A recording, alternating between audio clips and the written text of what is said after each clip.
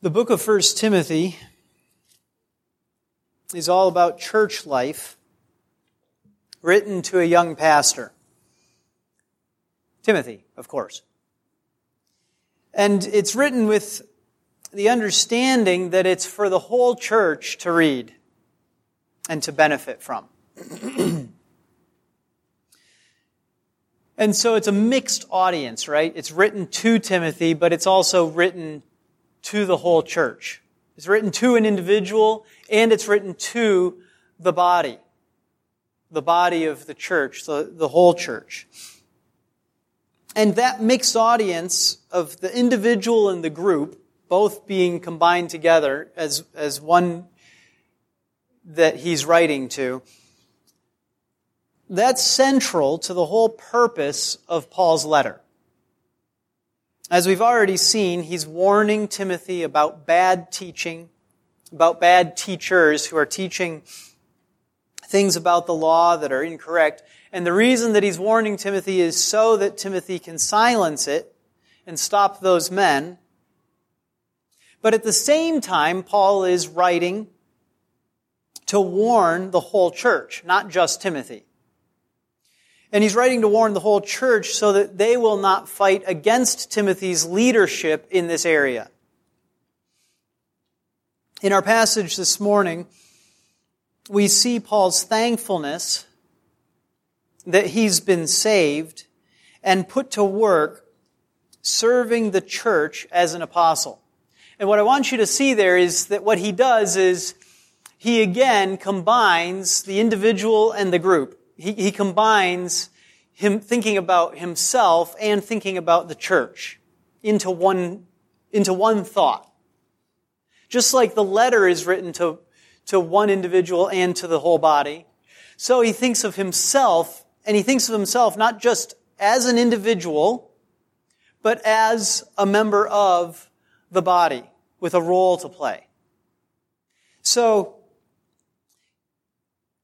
he's been given specifically the work of an apostle, and he thinks about what that means both for himself and for the church as a whole. And then he immediately turns around and he tells Timothy to be the same as he is. And what is he? Well, the two things that we see him focusing on with regard to himself and the church are himself saved, and with regard to the church, serving. Paul is saved and serving. And together those things play a role for Timothy as well, that Timothy is to be saved and serving. And that the church is supposed to understand this as central to what everybody is called to in the body, to be saved and serving.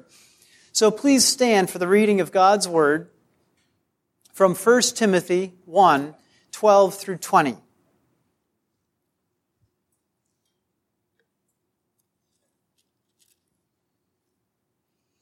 I thank Christ Jesus our Lord, who has strengthened me, because he considered me faithful, putting me into service, even though I was formerly a blasphemer and a persecutor and a violent aggressor. Yet I was shown mercy because I acted ignorantly in unbelief. And the grace of our Lord was more than abundant, with the faith and love which are found in Christ Jesus. It is a trustworthy statement, deserving full acceptance, that Christ Jesus came into the world to save sinners, among whom I am foremost of all. Yet for this reason I found mercy, so that in me, as the foremost, Jesus Christ might demonstrate his perfect patience as an example for those who would believe in him for eternal life. Now to the King, eternal, immortal, invisible, the only God, be honor and glory forever and ever. Amen. This command I entrust to you, Timothy, my son, in accordance with the prophecies previously made concerning you, that by them you fight the good fight, keeping faith and a good conscience, which some have rejected and suffered shipwreck in regard to their faith. Among these are Hymenaeus and Alexander, whom I have handed over to Satan, so that they will be taught not to blaspheme. This is the word of the Lord. Thanks be to God. Please be seated.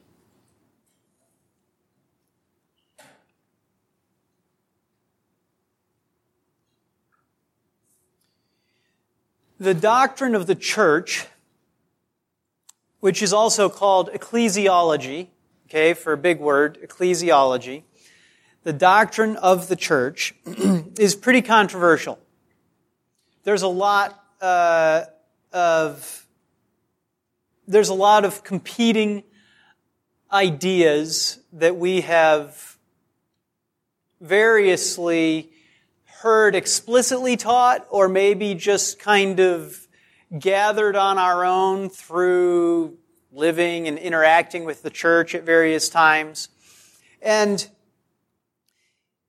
here in Cincinnati, there's a movement, and in the surrounding areas, that's called Restorationism, or the Restorationist movement.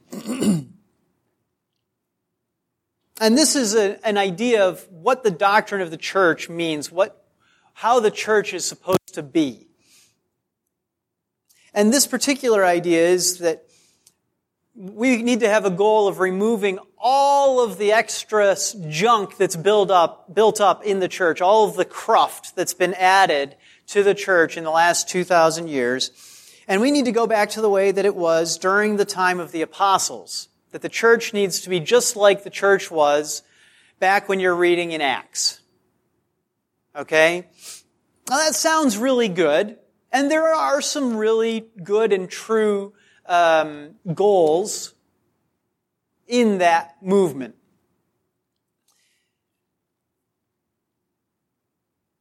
So again, what is it? It's restorationism.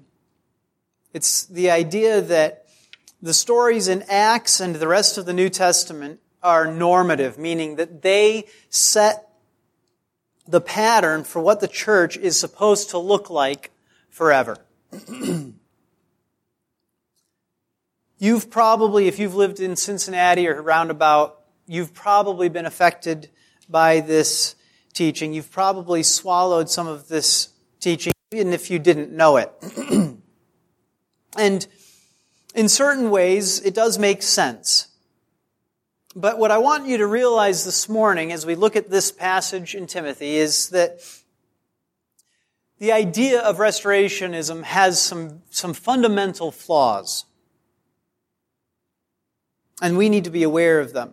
And the first one is that we have to realize right away that the church back then, the early church, the very first church, the one that's closest to Christ Jesus, the one that is under the teaching and leadership of the apostles, that church is filled with sin at that time, just as it is today. We have to get that through our minds first. That the church was not just filled with sinners like it is today, but the church was filled with sin like it is today. It did things wrong. There were bad things that were happening in the church at that time. And there are still bad things happening in the church today. So the first rule of biblical ecclesiology, of understanding what the Bible says about what the church is supposed to be like, is recognizing that it's always had sin in it. If we don't get that right, then we are going to be easily convinced that we're doing everything wrong today because anything that looks different must be wrong. But if what the early church was doing had some sin in it, you see, then we need to be able to judge rightly whether what they were doing was good or what they were doing was bad. So first we have to recognize that the church has always had sin in it. And second, we need to remember that back then, the church had apostles. And so, the Bible was still being written, They didn't have the Bible, but they did have apostles. And that today, we do have the whole Bible, but we don't have apostles. And that's a change that God made that makes the church today different from the early church. We can't go back to the time before we had the whole Bible and having apostles. You see, it's obvious, right? Because to go back to that would be to require us to throw away the Bible and to begin to raise up men beyond where God has raised them up. And that's impossible. The only way that that could happen and be good is if you came up with a time machine and learned to travel and actually get back to that time. Then you could say, well, we don't have the whole Bible and we do have apostles. But that was the only time. Now, those two things sound obvious. The church has always had sin in it. And back then, the church had apostles, but didn't have the whole Bible yet. They're both the equivalent of saying sort of, well, the sky is blue and the grass is green. If you have any kind of spiritual knowledge and training, if you grew up in the church, you know the church has always had sin in it, because you can't read any of the New Testament without realizing, oh, that's sin. Oh, that's sin. Oh, they shouldn't have done that. That was sin, right? If you read any of the New Testament, you're going to run into the sin. And you're reading the Bible and you're realizing, oh, this is a letter. There was Timothy, and he was there, and that he was working, and he was at that church, but he didn't have the letter of Timothy yet. But Paul was an apostle, and then he wrote him the letter, and then we had the book of 1 Timothy. This is how that worked. I get it. And so it's just one of those facts that you understand. Yeah, the Bible was written progressively, and then it was done, and now I understand where it came from. But both of those facts are represented here in our passage this morning. The sin is mostly, again, prior to verse 12 where we started. But I explained at the very beginning that Timothy has been instructed, and the church is being instructed, to reject false teaching and false teachers. Specifically those who are teaching bad things about the law. Right? And so the church has this corruption in it. And that means that it needs to be fought. It's never been that there was this time where the church was nice and pure and wonderful and perfect. And then we see that Paul is the apostle and he's writing the letter. So you see that the coming in of 1 Timothy informs the church and the people who are bad and the people who are good, the people who are false teachers and the true teacher, Timothy, right? It informs both of them of how they're supposed to be acting. And so now you've got the book of 1 Timothy, and you've got more information, and the church has more information. So the church progresses as it receives this additional revelation from God through the apostles. So you can't see these things without immediately understanding, oh, this has implications for us and how we're supposed to think of the church. We are not trying to go back to the way it was at that time. The way it was, right? What we are trying to do is to follow God's instructions to the church as He revealed them through the teaching of the apostles in His Word. So the Word is central. The Bible is central to us understanding what the church is supposed to look like and how we as individuals are supposed to be involved in the church. And this little passage that we read, verses 12 through 20, just, a short section from a short letter, this gives us Paul describing the church, the individual, and the individual's role in the church, using himself as the example, and using Jesus as an example, and then commanding Timothy to follow in his footsteps, to be like him, to do the same kinds of things. And so today, we know that we're supposed to do the same kinds of things, not because we look back and we see that the church was doing it, but because we look back and we see that the church wasn't doing it, and that Paul had to write them a letter instructing them to do it. And so what does Paul do? What do we learn in the passage today? We don't just learn that the church wasn't perfect back then. We learn that the church is made up of individuals who are saved and serving. Saved and serving. And we learn to connect their salvation as individuals with their service to the church, their serving of the body. He connects those two things together. Now, he doesn't connect them in making them exactly the same thing, right? He doesn't connect them by saying, if you do good things for the body, then God will let you into heaven and you'll be saved. Right? He doesn't make this into works righteousness, that you can work your way to salvation by doing good things for the church. And of course, this is what the Reformation was fighting against. The Reformation was fighting against the Roman Catholic Church teaching that if you just did good things for the church, that you could guarantee your salvation. And those good things could look like any number of different things, including simply giving money. So the Roman Catholic Church was teaching that if you would give money to the church in service to the church, that what would happen? You would be saved. That was the guarantee that they were saying. If you simply give money to the building of the big cathedral, you will be saved.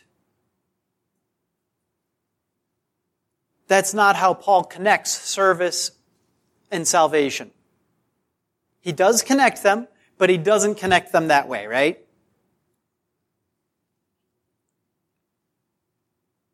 So, serving the church doesn't save you.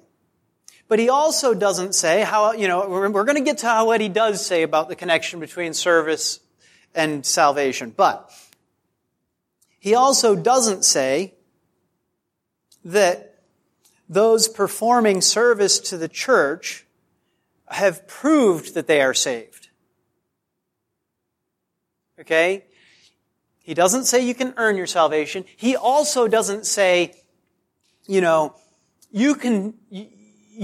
know that somebody is saved if they're serving the church. What does he say? Well, what he says is that we are saved as individuals into, I want to read this here. When we are saved as individuals, we are saved into the church of Jesus Christ and given work to do by God. We are saved into the church, into the body, and given work to do, and both of those things are done by God. Where do we see that in the passage? Well, it's right there at the beginning. Verse 12, I thank Christ Jesus our Lord, who has strengthened me, because He has considered me faithful, putting me into service. Right? God put Paul into service. And then he goes into saying, even though I was all of these bad things. Now, you kids, do you remember what Paul's name was before he was called Paul? Raise your hand if you know what Paul's first name was. Any of you? Do you know? Got one back? Oh, yes. Saul. Yeah, it's easy to remember because they rhyme. Paul first was Saul. And when Paul was Saul, before he was Paul, you guys are going to remember that, right? When Paul was still Saul, what was he like? Was he a good man? Liam, what was he like? He was bad. That's right. Why was he bad? What did he do? What did he do? Well, I'll read you what he says here, and then we'll have to give definitions of it, okay? We'll have to explain it. 1 second, I'm going to read it. He says, I was a blasphemer, and a persecutor, and a violent aggressor.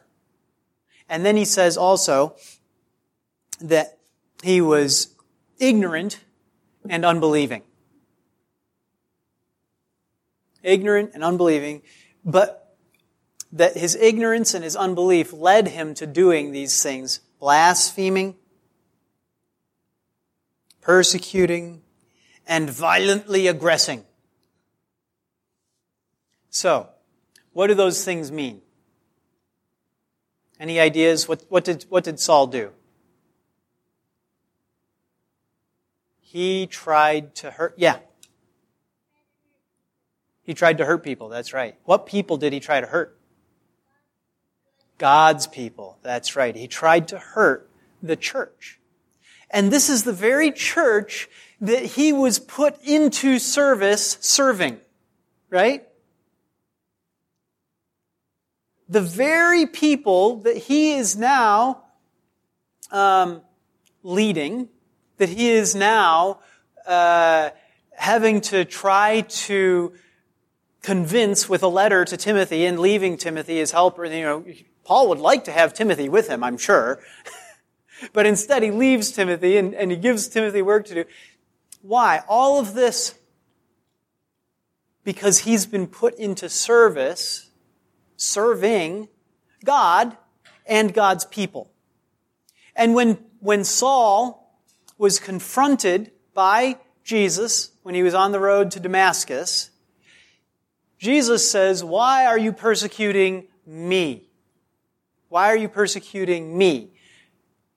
What Saul had been doing was he had been hurting Jesus' people.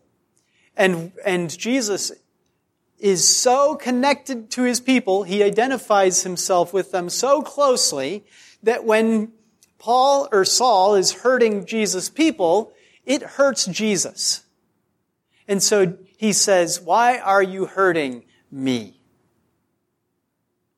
And so Saul stops. And he's saved. And he begins to serve. He begins to serve. That's what all those... Blasphemer is somebody who speaks wicked things about God. A persecutor is someone who attacks God's people. And a violent aggressor is someone who, well, with kids it's kicking and punching or pinching or biting each other. Right? Did I miss any of the things you're not allowed to do in wrestling? So those are all of he was not just persecuting in trying to make Christians miserable. He was persecuting in trying to hurt them, trying to throw them in jail, trying to get them to die. Now, why does he bring up that that's what he was doing?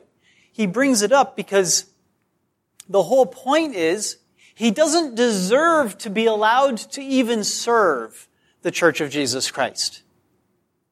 He doesn't deserve to be allowed to serve. What he deserves is death. What he deserves is God's wrath and punishment. And so he's thankful that he's been put into service. He's thankful that he's allowed to serve, even though he used to be this violent aggressor, this persecutor of Jesus Christ and his church.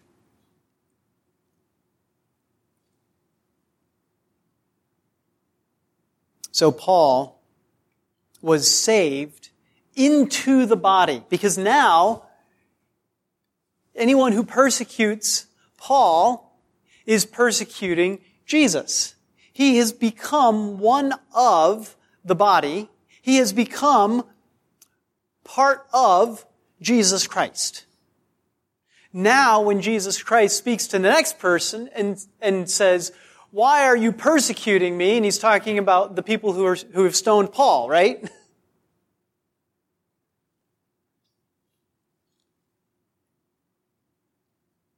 So we are, as individuals, saved into the church, and we become one with Christ through that salvation. And then he puts us to work serving that body. He gives us jobs to do in that body. Now, other places, Paul writes different letters, and one of those letters he talks about how we're a body, and he talks about the different body parts. And he says every different body part has a different job to do. It serves the body in different ways. So the hand is good for grabbing things and picking them up, right? But your foot is not good for grabbing things and picking them up. How many of you have ever tried to pick something up with your foot? Yeah, we all have tried it. And it doesn't work very well. The majority of the time, you're better off just using your hand, right? And how many of you have ever tried to talk with your ear? Have you ever tried that, Henry? No. You can't do it, right? Nobody tries to talk with their ear because the ear is only good for one thing. Well, it's good for hearing and it's good for getting eaten by your parents. That ear bacon is yummy.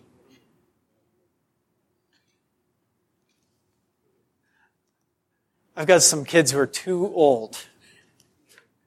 Too old for this to be entertaining, huh?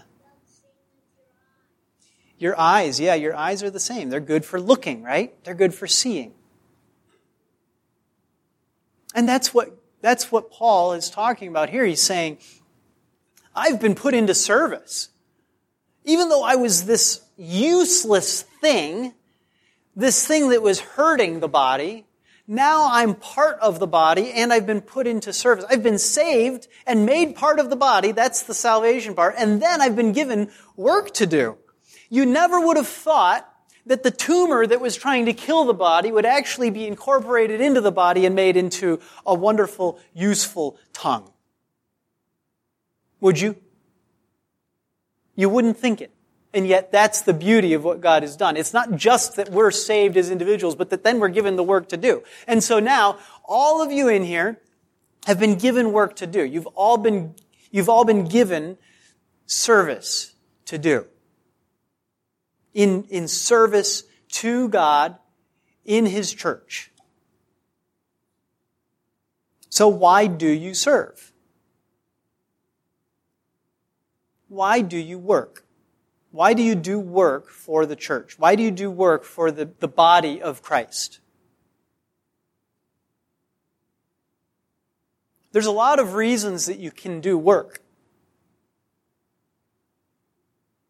And a lot of them are bad reasons.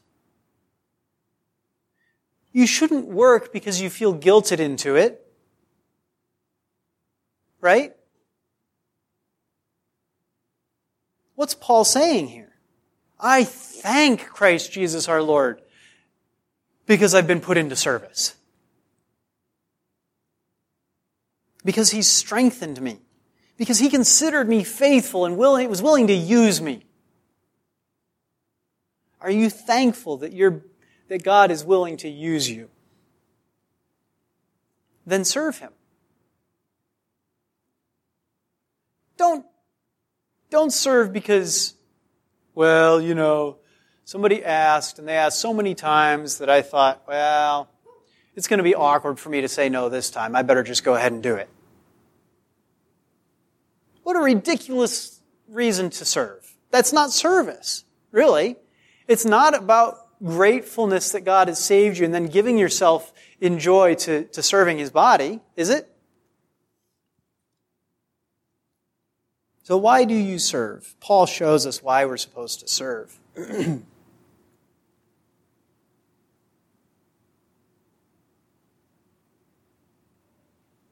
We are to be grateful that God considers us faithful in spite of our sins.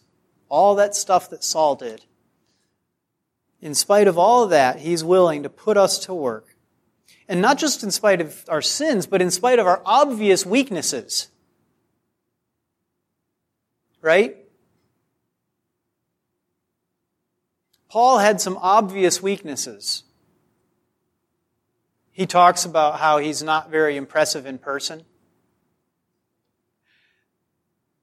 You guys know that Paul wasn't a very impressive man. Easy to despise.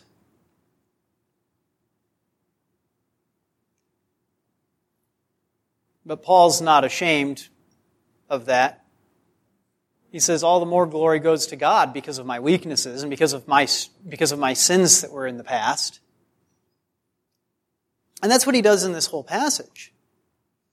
He ends up turning to the fact that he's been shown mercy, and he talks about the grace of God being more than abundant to make him into an apostle. To make a violent aggressor, a persecutor of the church, into one of his apostles. That's how great grace is. We typically think of grace being so great that those sins can be forgiven, that we can be saved. Right?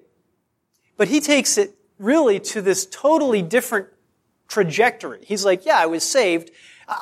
The grace is so great that I've been set up as an apostle. It's not enough for us to be happy that we've been saved as individuals. And this has bearing on the work of the church as a whole. It has bearing on our idea of ecclesiology, of what the church's purpose is. And the missions work of the church as well, because the missions work of the church in the 20th century and into this century has been basically just get them saved. Just get them saved, with no understanding that the progression is saved to service. And not just service as an individual universally, right? But service to the body of Christ, particularly.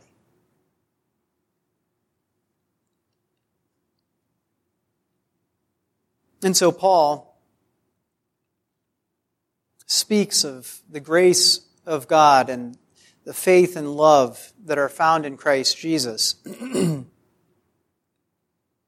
Then he immediately talks about salvation in the next verse. It's a trustworthy statement deserving full acceptance that Christ Jesus came into the world to save sinners, among whom I am foremost of all. He raises himself up to the point of being the worst sort of sinner. Yet,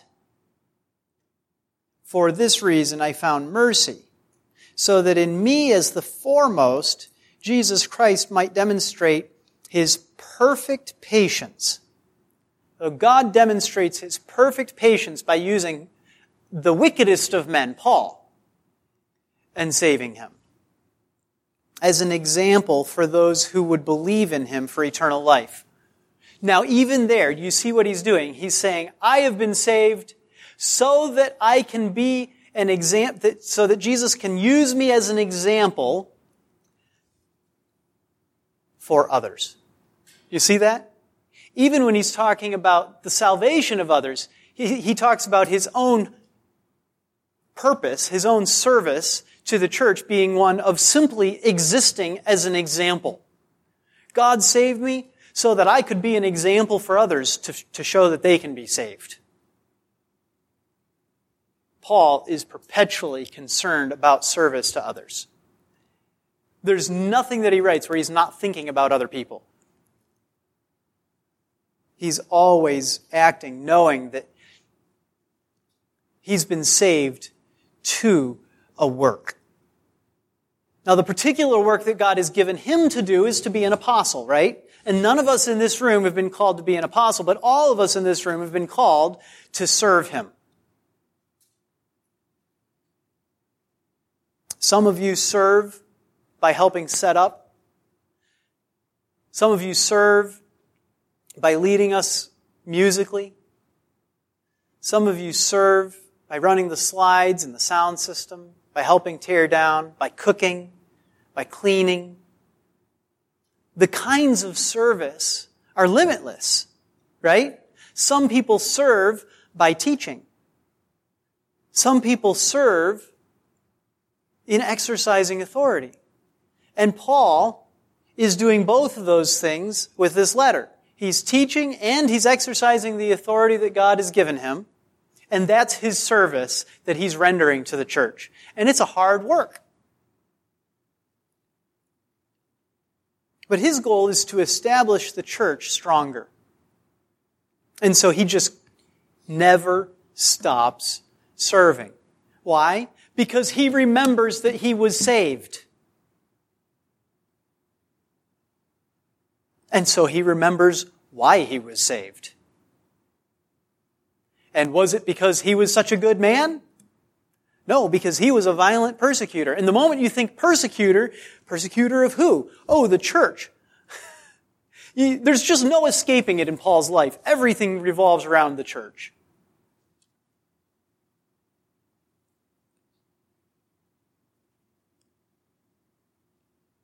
And so his life demonstrates the character of God and the nature of the good news. Not because it was perfect from then on and never sinned, but because he was saved and served.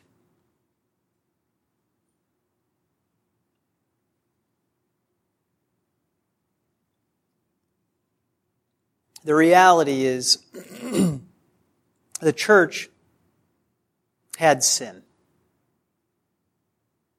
And the church was being led by sinners.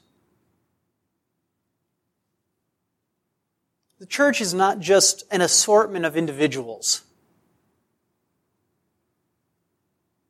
Individual believers. It's not a bunch of individuals. It's something that's organized and led by particular men who are put into that work at the command of God.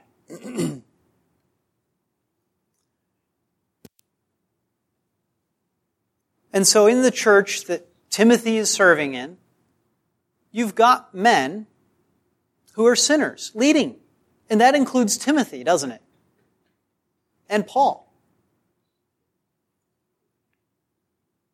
And what we see is some of those who were teaching, some of those who were leading, were bad. Bad leaders and bad teachers. Some were teaching things that led people astray. Some were, by their actions, leading people astray. Some were doing both. And the fix that Paul gives, and that's really what Paul is doing in this letter. He's giving a fix to the church, right? The fix was not to say, all right, that's it, no more leaders. Everybody's on their own. Everybody just individually be a Christian. The fix, sit down, man. The fix that Paul gives through the inspiration of the Holy Spirit is to correct the sin of the leaders. He declares how the church is supposed to be, and he declares what the church is supposed to believe. He doesn't return to some Garden of Eden time that never existed in the church. He simply says, here is how you're supposed to live in service, and here is what you're supposed to believe. The gospel.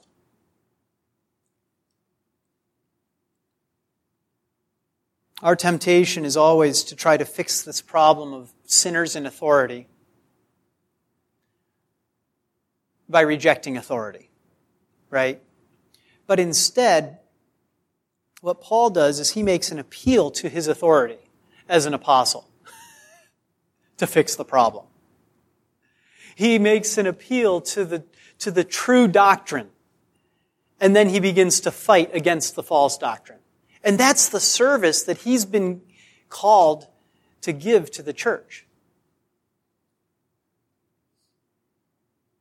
So Paul begins competing with others who are seeking to claim authority for themselves. He doesn't deny that authority exists, but rather he declares legitimate authority and teaching, right? And immediately that's where you get him saying, and yeah, I was a violent persecutor and an aggressor and a blasphemer. Because why? Well, because those are the kinds of things that they're going to bring up and say, I don't really know if this guy's qualified to be an apostle. And he says, your teaching is so bad that you don't even understand the basics of the gospel, which is that we're saved by grace through faith. The love of God is what brings us to the point where we're able to be useful, even though I was absolutely the worst guy. Yeah, I don't qualify.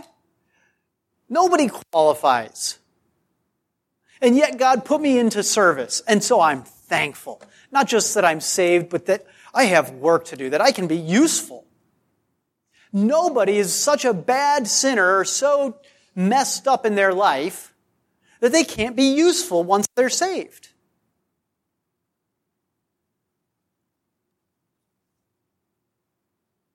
A good friend of mine, very highly educated, very highly trained, but a brand new Christian, was delighted that he could find something to do to be useful to the church by cleaning bathrooms. Service. Service isn't, your ability to serve is not dependent on how much training you've gotten.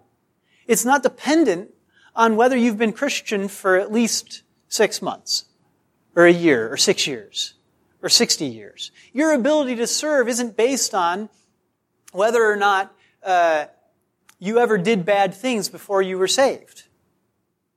And even more than that, your ability to serve is not removed by the fact that you have sinned since you were saved. And I think that's the thing that's probably most important for us to remember, because we all see our own sin and we think, I'm still a sinner. How could I possibly be of use to the church? And Paul, you think Paul doesn't know Timothy's a sinner? They traveled together, believe me. Paul knew that Timothy was a sinner. And yet what does he do? He says, now this command I entrust to you, Timothy, my son, in accordance with the prophecies previously made concerning you, that by them you fight the good fight. And what's the good fight? Well, it's living by faith, but it's not just living by faith in this vacuum, this as an individual, like now I have to make sure I don't sin. What does not sinning look like for Timothy? It means doing the work he was given to do. Service. Right? And what is his service? It's fighting against all these people that Paul's telling him to fight against. So for Timothy, not sinning means fighting. Not just fighting against his own sin, but fighting against bad doctrine and bad belief and bad teaching and the bad behavior that flows out of that among this whole group of church, and including the people who are adamant that they're the ones who ought to be in charge.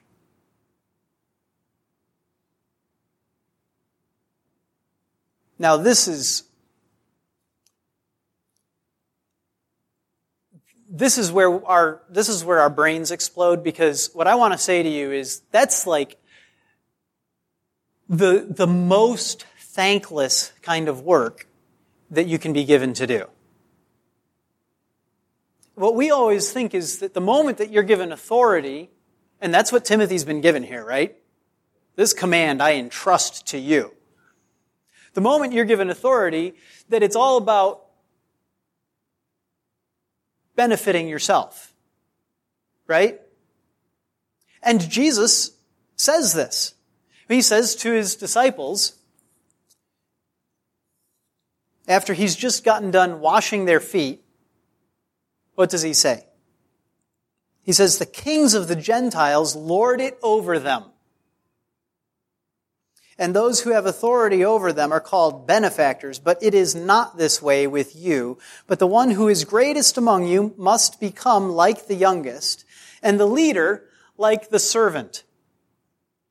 For who is greater, the one who reclines at the table or the one who serves? Is it not the one who reclines at the table? But I am among you as the one who serves. You are those who have stood by me in my trials, and just as my Father has granted me a kingdom, I grant you that you may eat and drink at my table in my kingdom, and you will sit on thrones judging the 12 tribes of Israel. And that's what he means by, you don't lord it over. Is there a benefit to them? Well, yeah, apparently. But what is their work to be?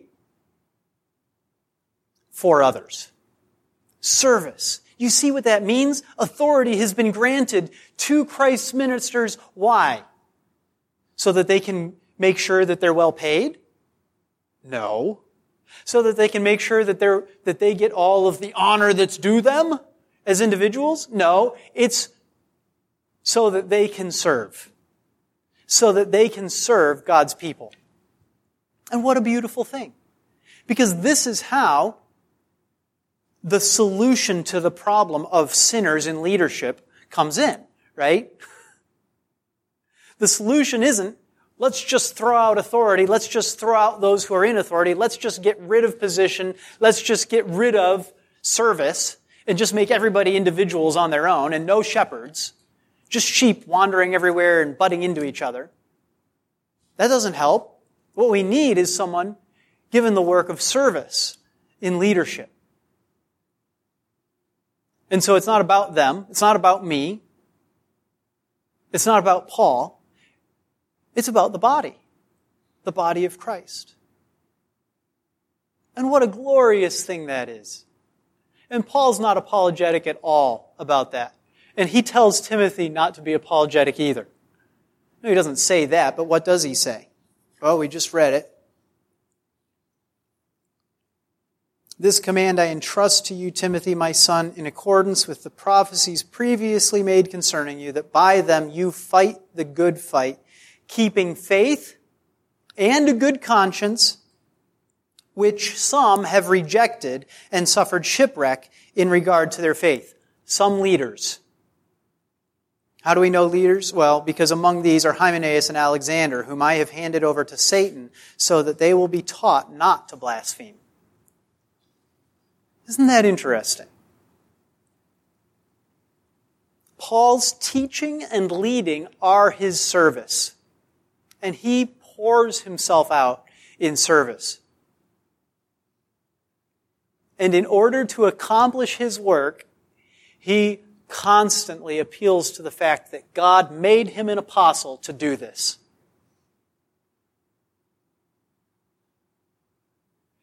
So what did he make you a Christian for? To serve him. He made you a Christian so that you're able to serve him. Is it possible to fake serving him? Apparently. Hymenaeus and Alexander did it. Right?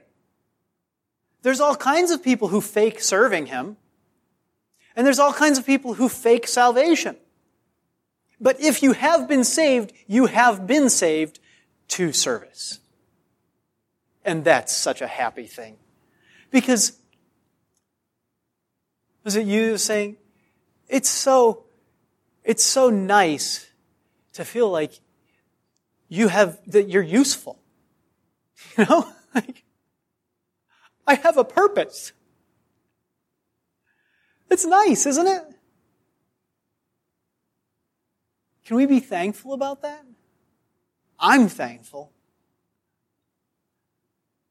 This is why I love preaching. Because I love being useful. I love it. You can make all kinds of accusations about how I love it because I'm proud, and I love it because I like being in front of people, and I love it because I like talking, and I love it because I like thinking that I'm impressive. But frankly, look around. How many people are here? It's not that impressive. I love it because I like being useful. To you. Because I love you and I love God who has saved His people. You can be thankful that God has saved you and given you work to do. And that work, it includes music. It includes chairs. It also includes the work that you've been given to do during the week, earning money. He says, let those people who don't know how to work learn to work so that they can share with others. And so you've got a job and you're able to share with others. You're able to give to the church. Wonderful. It's not going to save you. The Roman Catholic Church says it's going to save you. It's not going to save you. But you've been saved to it. And so you have a job, be thankful for it. It's the service that God has called you to. Let's pray.